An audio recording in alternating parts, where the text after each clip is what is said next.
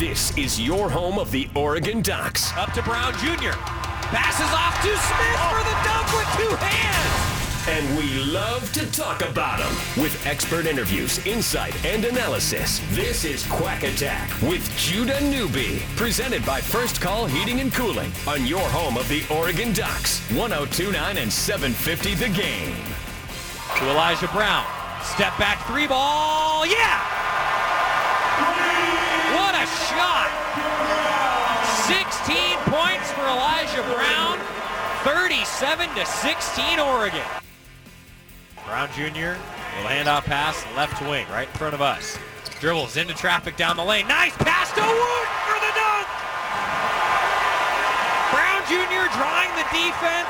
Dishes to a wide open Woot for a jam. And welcome into another edition of the Quack Attack. Final day of January, and we hurtle in toward February, which means the college basketball regular season is coming down the stretch before we get into March, conference tournaments, and of course, March Madness itself right around the corner. Welcome into the Quack Attack. I'm Judah Newby, and I got you for the next hour. Chris Partee, my main man behind the glass here on The Game. Coming up on tonight's show, big show, we got Scott Reese, Stanford play-by-play voice, coming up in our second segment. That will be here in a few minutes as the Ducks go to the Bay Area.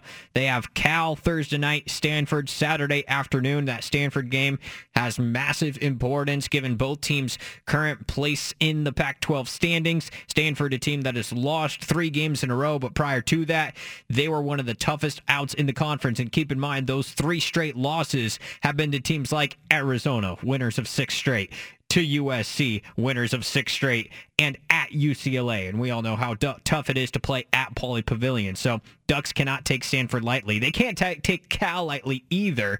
But I figured on tonight's show it'd take more of a Stanford feel, given that game's just a much bigger game for Oregon than the Cal game is. No offense to Cal, but they're in rebuild mode. They're only 1-6 in Pac-12 play right now. That should be a nice Duck win. It might not be easy, but it should be a win for Oregon. And if they can get that win, that would mean 3 in a row. UCLA, Oregon State, Cal. Going into that Stanford game, we'll see how Stanford fares against Oregon State tomorrow night. Speaking of which, if you want to watch Stanford and Oregon State, that tips off at 8 p.m. tomorrow night, and Aaron Goldsmith will have the TV call on Fox Sports 1. Aaron, you may recognize that name. He is, of course, the television and radio voice of the Seattle Mariners.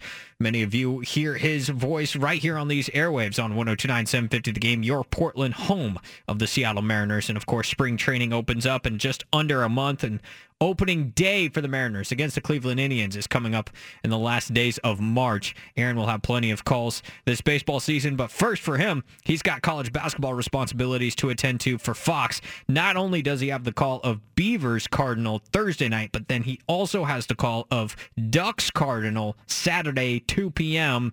You, of course, can hear it on the radio right here on The Game, but you can watch it with Aaron on the mic, 2 p.m. Saturday, and that's going to be on Fox National, Big Fox, as they call it, Channel 12 in the greater Portland area, KPTV, our friends over there. So tune in for that. Aaron Goldsmith joins us at 7:30. Scott Reese joins us here coming up in a few minutes. Stanford play-by-play man. First, Civil War recap. Big game for the Ducks. Getting the victory. Started out fast. 16-point lead by halftime. Peyton Pritchard didn't take a shot until the final minute of the first half. Didn't have a point until the second half. Yet it's Elijah Brown doing the damage just as he did here from deep. To Elijah Brown. Step back three ball. Yeah! What a shot! 16 points for Elijah Brown. 37-16 Oregon. Elijah Brown had 18 points by halftime. He finished with 20 for the game, adding a couple of late free throws. Also, big shout-out Paul White coming off the bench for 17 points for himself. White has had a pair of really nice games against the Beavers. And the Ducks earn a Civil War split in this 2018 conference season. But can they parlay that into momentum by the Bay? It's always a tough place to play, both Berkeley and Palo Alto. But coming up next, we will talk to Stanford play-by-play man Scott Reese. That's on the other side of this break. Aaron Goldsmith joins us at the bottom of the hour. Quack Attack fully underway. Judah Newby here with you on 102.9 750 The Game.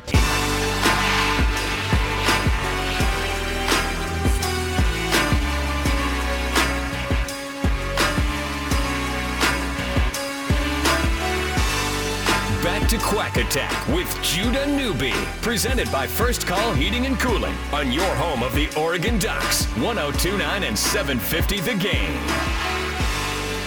Stanford likes to act like the big brother when they're playing at home in Palo Alto. They're always a tough conference out playing at Maples Pavilion. Let's go to the phones right now on the Quack Attack, where we're joined by the voice of Stanford football and basketball, Scott Reese, a former ESPNer, and he's been the voice of Stanford athletics for the last 5 years now. Scott, thanks for joining us tonight. How are things down there? Good. All is well down here. I was actually going to lead with that. What's morale like around Stanford basketball, considering the program was playing really well earlier this month and then has gone through a 3-game losing skid, albeit to some good teams. But what's morale like right now for Stanford? You know, this team is so focused on the one day at a time thing, and it's cliche, and you never want to hear it, but they don't think about winning streaks and losing streaks and schedule coming up. I mean, they are just dialed in on the next game. So morale doesn't really change, and Coach Hass and his staff deserve a lot of credit for that. These guys are as even keel as I've seen in a lot of years in following the program. So they took their lumps in L.A., as I think most teams will, going to USC and UCLA. They lost by 2 to Arizona, had a chance to win at the buzzer. So, it's a function of the toughest 2 weeks of the schedule. They went 1-3, but now they come home and hope to get well there. Well, that mindset is certainly appreciated in college basketball, where the kids' minds from 18 to 22 years old aren't exactly reaching their peak maturity yet. But at Stanford, I know that's kind of a different conversation. That being said, Scott, the fact that these games, I know UCLA wasn't close, but the Arizona game a couple weeks ago was a nail-biter. The USC game last week was a nail-biter. Do you see these kids wearing their emotions on their sleeves at any point with these close losses? For about 10 minutes after the game, and they're pretty good about turning the page. This is all about kind of bigger picture stuff, and Coach Hass really emphasizes that there's going to be growing pains. You're talking about turning a program around, that has been to the NCAA tournament once in the last 9 years. So it's baby steps, and we've seen a lot of progress in conference. They bolted out to that 5-1 start. But really, with the exception of UCLA in the last game, every game was a nail-biter. Every game was close, win or lose. In fact, they fell that one game short, UCLA game short of an incredible streak. They would have been the second team in 3 decades to play 9 straight conference games in single digits in terms of margin. I mean, that's how close all the games have been. So, the blowout, I think, was the aberration. I think Stanford's going to be in just about every game, win or lose, and it's been exciting. I think that's one thing that the kids are really taking hold of, that it's been a fun brand of basketball, and we're seeing the steps in the right direction. Speaking of the head coach, Jerod Hass, he's in his second year after 4 really good years at UAB, 14 wins a season ago. And an impressive recruiting class in his full first season at the helm at Stanford. What's Jerod Hass's personality like? How is he fitting into the role of head coach at Stanford basketball? Beautifully. I think he is the perfect fit for this program. He is the perfect blend of passion and intensity, but not taking himself too seriously. He knows when to buckle down and to get up in the guys' grills, and he knows when to joke around and be their friend, and he's very relatable. He's a relatable, easy to talk to guy, very approachable, and he's also, the other thing I love about him from a media standpoint is he's very transparent. He doesn't speak in cliches as much as some other coaches do. When you ask him after a game, he'll tell you, we stunk in this particular area, or we were really good in this place, but he'll give it to you straight. So to answer your question, love the fit. I love the direction of the program, and you mentioned the recruiting class. I mean, this freshman class at Stanford is absolutely fantastic, and we're seeing some of the fruits of that now, and we're going to see a lot more in the next couple of years. Yeah, some of those fruits were on display in that UCLA game. I know Dejon Davis had a career high with 23 points. He had a buzzer beater earlier this year. I loved your call on that against USC. What's Davis like in terms of being a freshman, fitting in on this roster that's trying to establish its upward trajectory? He has that sort of it quality that you want in a point guard. He's just a natural leader. He's a quiet leader, but but I think his teammates gravitate toward him and they follow his example, and you can see that even as a true freshman, I think, which bodes really well. So, he took his lumps early on this year. Turnovers were a big issue in the non-conference. I think at one point, 9 or 10 games in, he was leading the nation in turnovers, which is never a good thing. We have, 350 teams out there, but he's been so much better in that regard, and you're seeing the emerging star now of games like UCLA and what he's done, particularly in the last 4 or 5 games. So the future is so bright, and we know, you guys, how important a great point guard can be in the future of a college basketball program, and Stanford couldn't be in better shape in that regard. It's fun watching a college basketball team that's got a strong front court presence, and Stanford has exactly that with the junior Reed Travis and the senior Michael Humphrey. Speaking of Reed in particular, I know he kind of broke out in a big way last season. Now he's averaging over 19 points a game this season. Has had a flurry of double-doubles in there too. What's Reed's game like on the court, and what kind of person is he like off the court? Again, not to sound like a broken record, but another just terrific individual off the court. Very likable. He's been a 3-year team captain, so that obviously speaks volumes. Not a lot of guys can say they've been captain of their college basketball team for 3 straight seasons, and he may be a 4th because he can come back next year if he wants to, and he'd undoubtedly be a captain again. So, in terms of on the court, I think most people are familiar with his game. The comp I think early on that we used was John Brockman from Washington a few years back, just an absolute glass eater, double machine. Reed isn't quite the rebounder that Brockman was, but he's a better offensive player, and he's also added the three-point shot to his repertoire in spots. He's not a great three-point shooter, but prior to this season, he never took one, and now he's, taking 1 or 2 a game. So, he's expanding his game a little bit. His free throws obviously have gotten a lot of publicity, gotten better over the years, but just a terrific, solid, and at times dominating player, and obviously a guy who Stanford leans on heavily. Scott Reese joining us here on 102.9 750 The Game. He's the play-by-play voice of Stanford football and basketball. Ducks and Stanford coming up this Saturday. So, Scott, when Stanford is clicking, when things are going well for them, how are they executing on the court? What does that look like?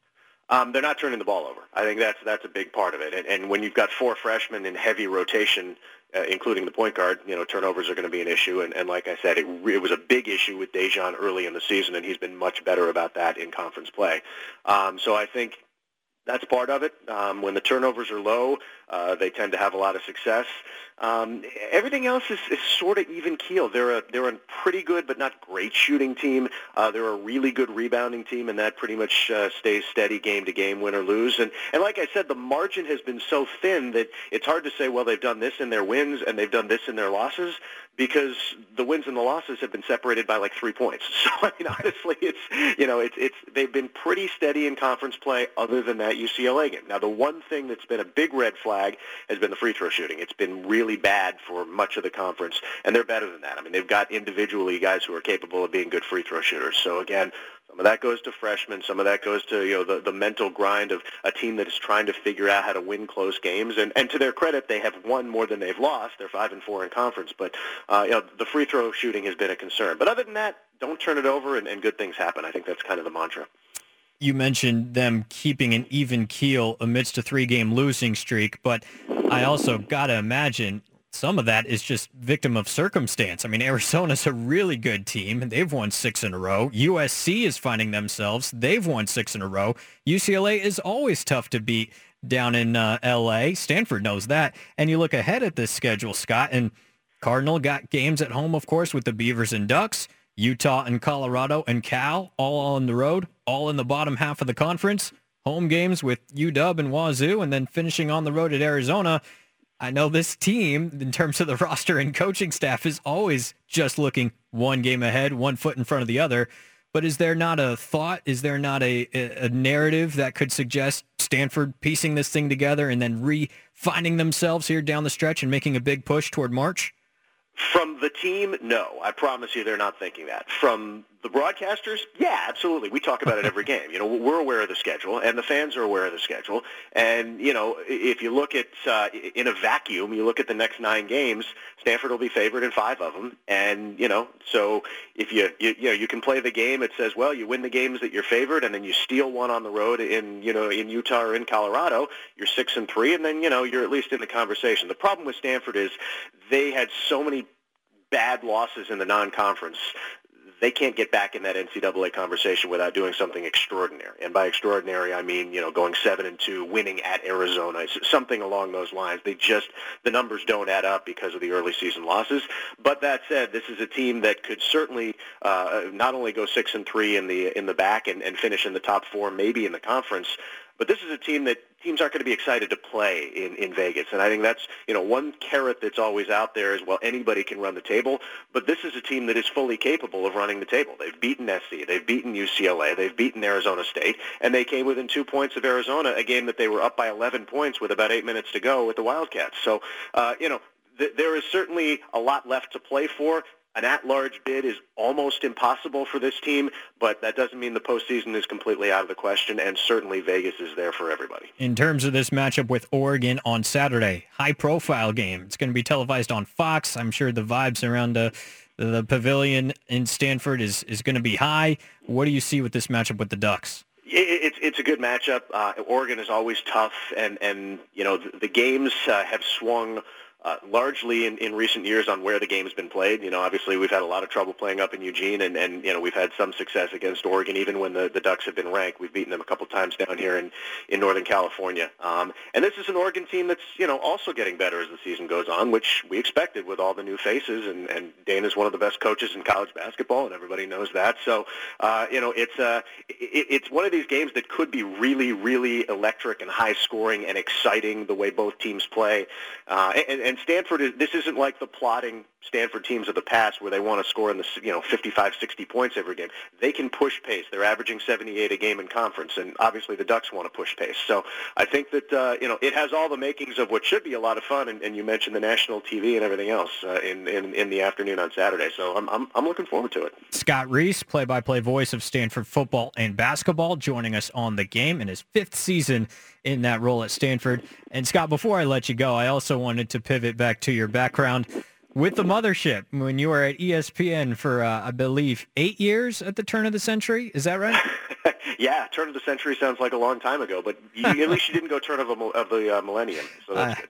Man, I should have rethought that. But that being said, those were formative years for me as a sports fan, and I remember watching you in your role there. Of course, I remember you filling in on some sports centers along the way. But could you share, a couple of memories from your time working at ESPN? Who were you close to, and what was it just like to be in Bristol during that time? Wow. I mean, that's a question that would take about 4 days to answer. But I will say this. It is, there's a reason that it's the worldwide leader in sports, and I think that the landscape has changed, and it's a slightly different product. Not slightly, it's a vastly different product than it was 10 years ago and 15 years ago. But the resources, the level of production, the talent, and I don't just mean on air, I mean production, producers and directors and graphics and researchers, and just the overall talent is so far and away above anything else that I've ever seen. And I've worked in local and I've worked at regionals, but I mean, ESPN is completely in a class in and of itself in terms of that. And it was, you say formative. I mean, that doesn't begin to describe it. I can't imagine, my career without having been there. It's just that big a part of what I do, and still the way that I do television and sort of every fiber of my TV being. So without getting too, crazy off the wall here, it's an unbelievable place. I still talk to some of the guys. I have just limitless respect for some of the on-air guys that you see, guys like Scott Van Pelt and John Anderson and Steve Levy and Reese Davis. I mean, the list goes on. But just they are so incredibly good at what they do, and I think we take it for granted because we watch them every night. But it's really a cool place. Bachelor's degree in 93 in communications from Stanford, master's in 94 from Stanford in sociology.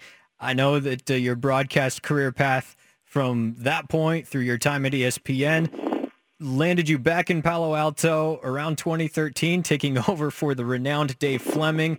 Scott, I say all that just to ask, how fulfilling is it for you at this point in your career to be back with the Stanford Cardinal, doing play-by-play for football and basketball, let alone the fact that you're in the Bay Area sports scene day in, day out?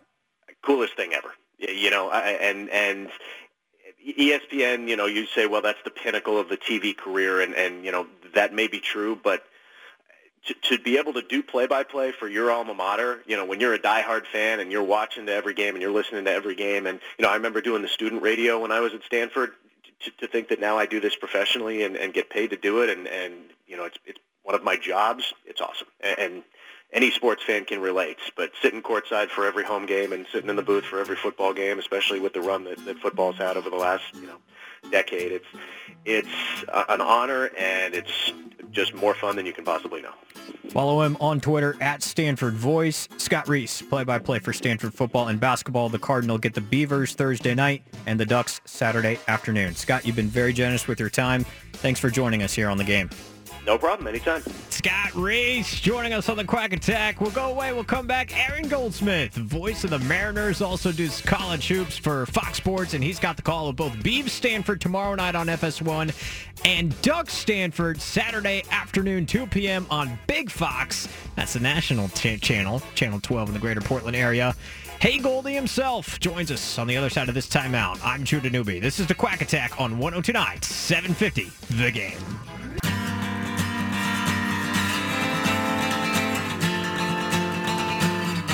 More Quack Attack with Judah Newby, presented by First Call Heating and Cooling on your home of the Oregon Ducks, 102.9 and 750 The Game. Right wing, Thompson into Eubanks at the post. Wooten fronts it. Hands go up, trying to pass out of it. Bailey Jr. steals it to the basket. Dunks! Victor Bailey Jr. The takeaway and the jam. Victor Bailey Jr., one of the high flyers on the Oregon Duck bench. It's a very young unit and a very future-centric unit is the Duck bench, but it will play a pivotal role this week as the Ducks first travel to Cal Thursday night and travel to Palo Alto to take on the Stanford Cardinals Saturday afternoon. Back out to the phones we go on the Quack Attack. I'm Judah Newby here on 102.9 750 The Game. And pleased to be joined now by Aaron Goldsmith. First off, you know him if you listen to the game over the summertime and baseball season. He's the voice both on the radio and TV side for the Seattle Mariners, entering a big season for them. Of course, spring training coming up later in February, and March 29th, opening day for the M's against the Cleveland Indians. And he also does college basketball for Fox Sports. He has the call of Oregon State Stanford tomorrow night on FS1, tips at 8 p.m. Then he's got the call of Ducks Stanford Saturday afternoon, 2 p.m. on Fox National, Big Fox, as they call it over there with the Fox network. He is Aaron Goldsmith. Aaron, good to talk to you again, my friend. How are you? Hey, Judah, doing very well. Thank you for having me. Absolutely. I know college basketball fans in this area very excited to have you on the call of both of their local games this week. Of course, on this very same station, us being the affiliate in Portland of the Seattle Mariners, we'll be hearing you all baseball season long, and we all look forward to that. But it's a special treat when you get to call some college hoops action as well. You've got both calls in Palo Alto. What is there to do in Palo Alto for a whole week's time? Are you familiar with with pacing a week like that? It's Palo Alto is as you know, the Pac-12 is kind of different than a lot of conferences where we actually have some pretty major cities for college towns, and I would put Palo Alto in with that mix. So it's a really good place to spend some time, especially if you've got kind of a 2 games that bridge 3 days. So it's for us who are a little waterlogged here in Seattle. It's nice to get to Palo Alto for a few days and get in some sunshine and get to Maples for a couple of games. I've got to imagine that you've been to just about every Pac-12 basketball venue. What arena, and you can feel free to be objective and unbiased here, even though we are the home of the Ducks, what venue or arena has left the biggest impression on you during your time broadcasting these Pac-12 basketball games in terms of atmosphere or environment or intensity? Boy, that's a fun question. Probably, if I was to do, assuming that it's a sold-out crowd in all these games that we're talking about, I think a sneaky good pick to that question is Utah. The Huntsman Center is a really great spot. It's huge, it's tough for them to fill that up, but they can, and I've been there when they have been able to. But if you get a really great, like Utah, Arizona at the Huntsman, the court setup is different. The court almost kind of feels like it's submerged. The student section is almost like an end zone feel. It's a little elevated. So that's a lot of fun. Colorado, the other mountain school, that's a really sneaky good pick too. They have a great atmosphere in there. I mean, Arizona's the easy one, right, because McHale's always sold out. It's always a great vibe there. And for the Beavs fans who are in Portland, I love going to Gill. I really do. It doesn't have the curb appeal of Matthew Knight, but it's got that great kind of musty old gym smell to it. They've got my favorite pep band in the Pac-12 for what it's worth, Judah. So those are a couple of really, really good places I like to get to. Gotta love it. Speaking of Gill, you called the first Civil War matchup between Oregon and Oregon State earlier this month in January. It was a 12-point Oregon State victory. Now, Oregon did get revenge just last Saturday at Matthew Knight Arena. But what do you recall from your broadcast of Oregon State back in January 3rd, I want to say? And as you get ready to call these Beaver and Duck games this week, how have you kind of monitored those teams since that game? Yeah, I've been grateful. I've been able to see both teams a couple of times now in conference play. But that is one of my favorite events to call in terms of college basketball, is being able to call the Civil War. And it never surprises me, even when the Ducks are a ranked team, like they almost always are until right now, it seems like. It never surprises me when the Beavers take down the Ducks if that game is played in Corvallis. There's just something about the Beavs at home, and you can say that, of course, about basically any college team, especially in the Pac-12. But I remember Trey Sinkle having a really good game that day for the Beavers, and in fact, a number of Beavs had a good game. And the Ducks, although it was a close game at halftime, the Beavers really pulled away from the Ducks in the second half. And the feeling, I don't know if the sentiment is still the same with the Ducks right now, and you might have a better feel for it, is that's a team that just never really seemed like, when I saw them at least early in conference play, never really seemed like they came together, right? I mean, Dana has been so good, even before the Final Four run. I mean, even before the real glory days for the Ducks recently, he's been so good at bringing transfers together and having them gel almost instantly. Mm-hmm. But that just hasn't happened, at least from my eyes, from when I have seen the Ducks play this year. That hasn't happened to quite the same degree. And, I think probably the biggest reason is simply because in years past, if you go back to the 13-14 season or 14-15 season, my memory serves me right, there was still a lot of holdovers, right? There were still some glue parts with those transfers. Whereas this year, it's Peyton and a bunch of new guys. And so and Peyton Pritchard is not a super vocal guy, if that is meaningful in this situation. So I'm going to be really curious. You referenced kind of the back nine of the conference play, which is about to begin here in February. I'm going to be really curious to see how the back half of the schedule treats the Ducks and if they're really able to gel quickly over these final months of the regular season or so. Aaron Goldsmith joining us here on 102.9 The Game. Follow him on Twitter at HeyGoldie. Aaron, yeah, and you're exactly right, actually. Duck fans watching this team, the potential is so visible and enticing, and yet it hasn't really manifested itself in any impactful way. It feels like it's getting there. The big win over Oregon State this past Saturday kind of felt like Oregon was going in the right direction, but as soon as you feel like they're going in the right direction, they'll stub their toe like they did at home against USC last week.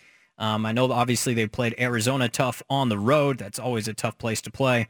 So I think there's tempered optimism, but here we are about to enter February, and reality has to set in at some point, and the Ducks find themselves in the middle of the Pac-12 standings, and really it remains an uphill climb if they want to battle back into at-large conversation and at least put themselves in a decent spot for a Pac-12 tournament run.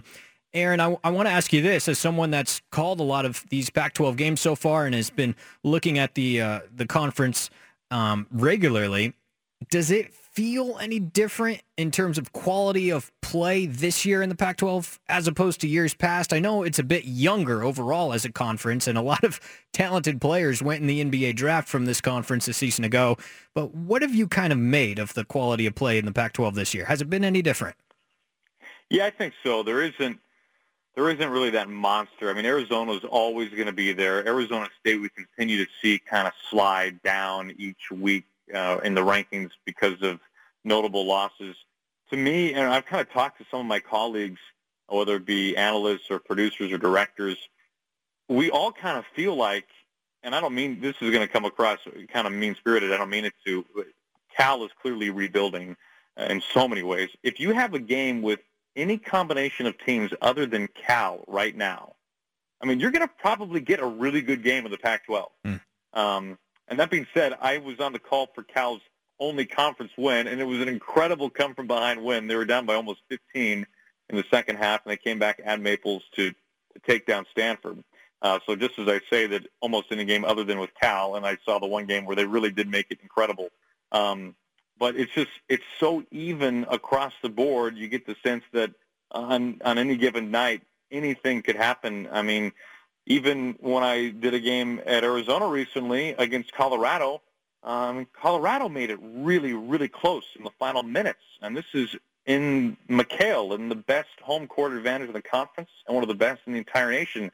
So you don't have those big, heavy-hitting monsters with UCLA. I mean, there's no Lonzo Ball anymore. There isn't the trifecta of talent for Dana Altman like we saw last year. And Arizona, even though they're a top 10 team, they're not maybe as solid defensively, I think, without question, as they were a season ago. So any given night, you can get just a fantastic game in the Pac-12. And we're hoping to see a couple of good games at Maples Pavilion this week.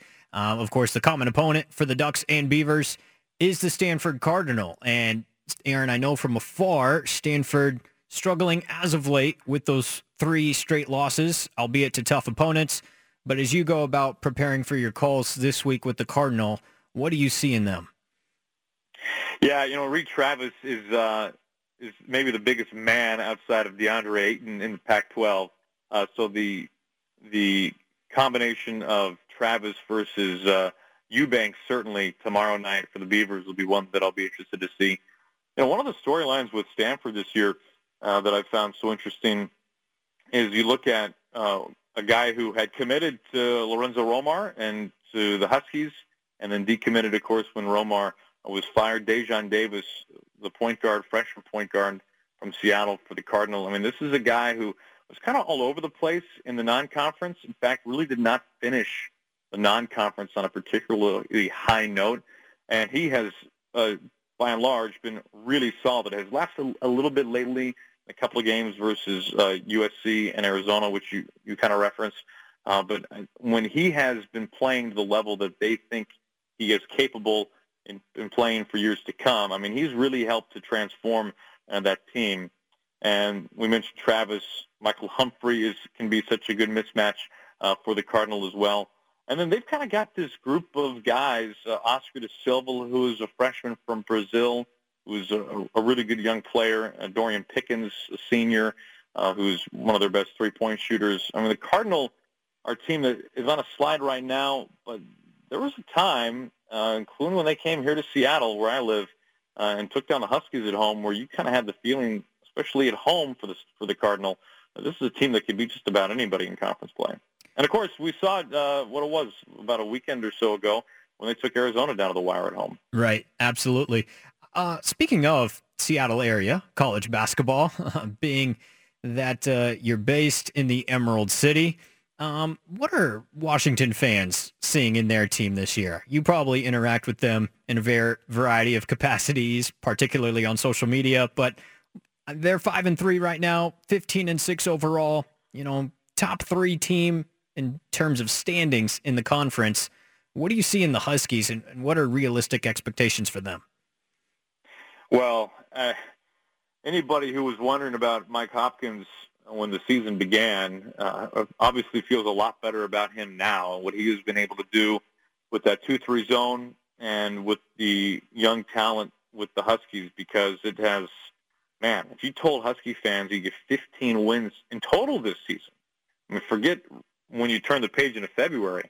I think most Husky fans would be really pretty okay with that. They want to be thrilled, but they would see it as an improvement. And already 5 wins in conference play, 5-3. I mean, this is a team that obviously lost all the star recruits by and large, and Hopkins is coming in trying to build something from the ground up and dominating win at home recently against Washington State.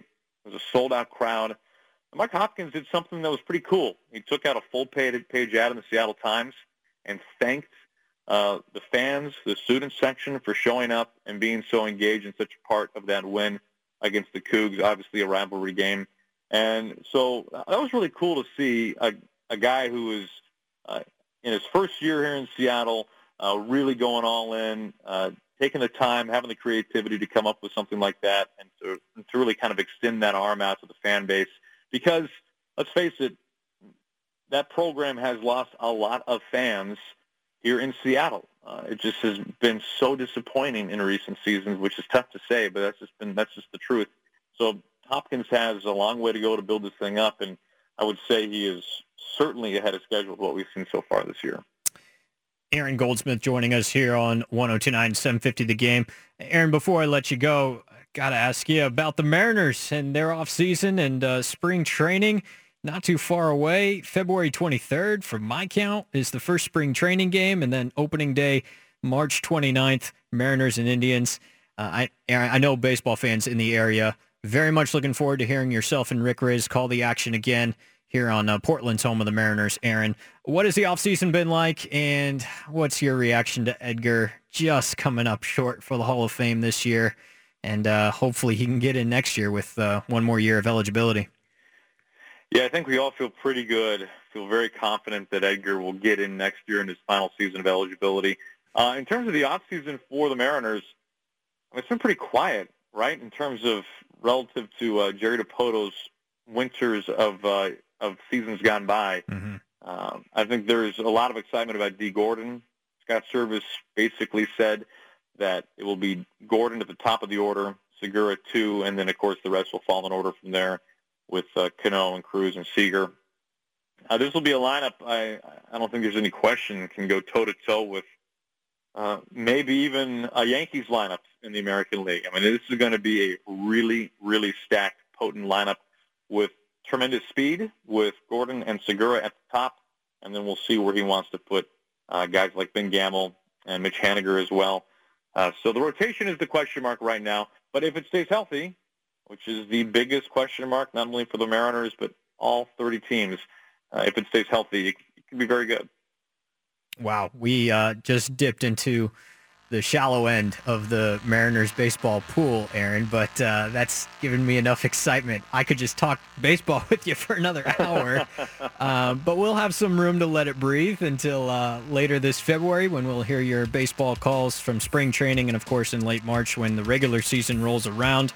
And until then, I would encourage Mariner fans particularly, go follow Aaron on Twitter @HeyGoldie, and follow his podcast, The Wheelhouse with Jerry DiPoto. Awesome content in there. In the meantime, Aaron will have the television call tomorrow night, 8 p.m. tip-off for Stanford and Oregon State. And then Duck fans, tune in to Big Fox. That's Channel 12 in the greater Portland area, KPTV.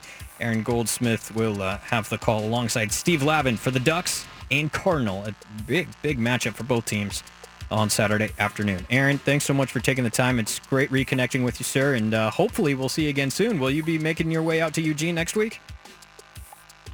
I will be there on February 7th for Ducks and Huskies. Great Pac-12 rivalry. That is fantastic. Looking forward to that. Aaron, thanks for taking the time. Great talking with you again, Judith. Thank you so much. Big thanks to Aaron Goldsmith. Go away, come back. Final segment, Quack Attack on a Wednesday night. The final night of January is up next on The Game.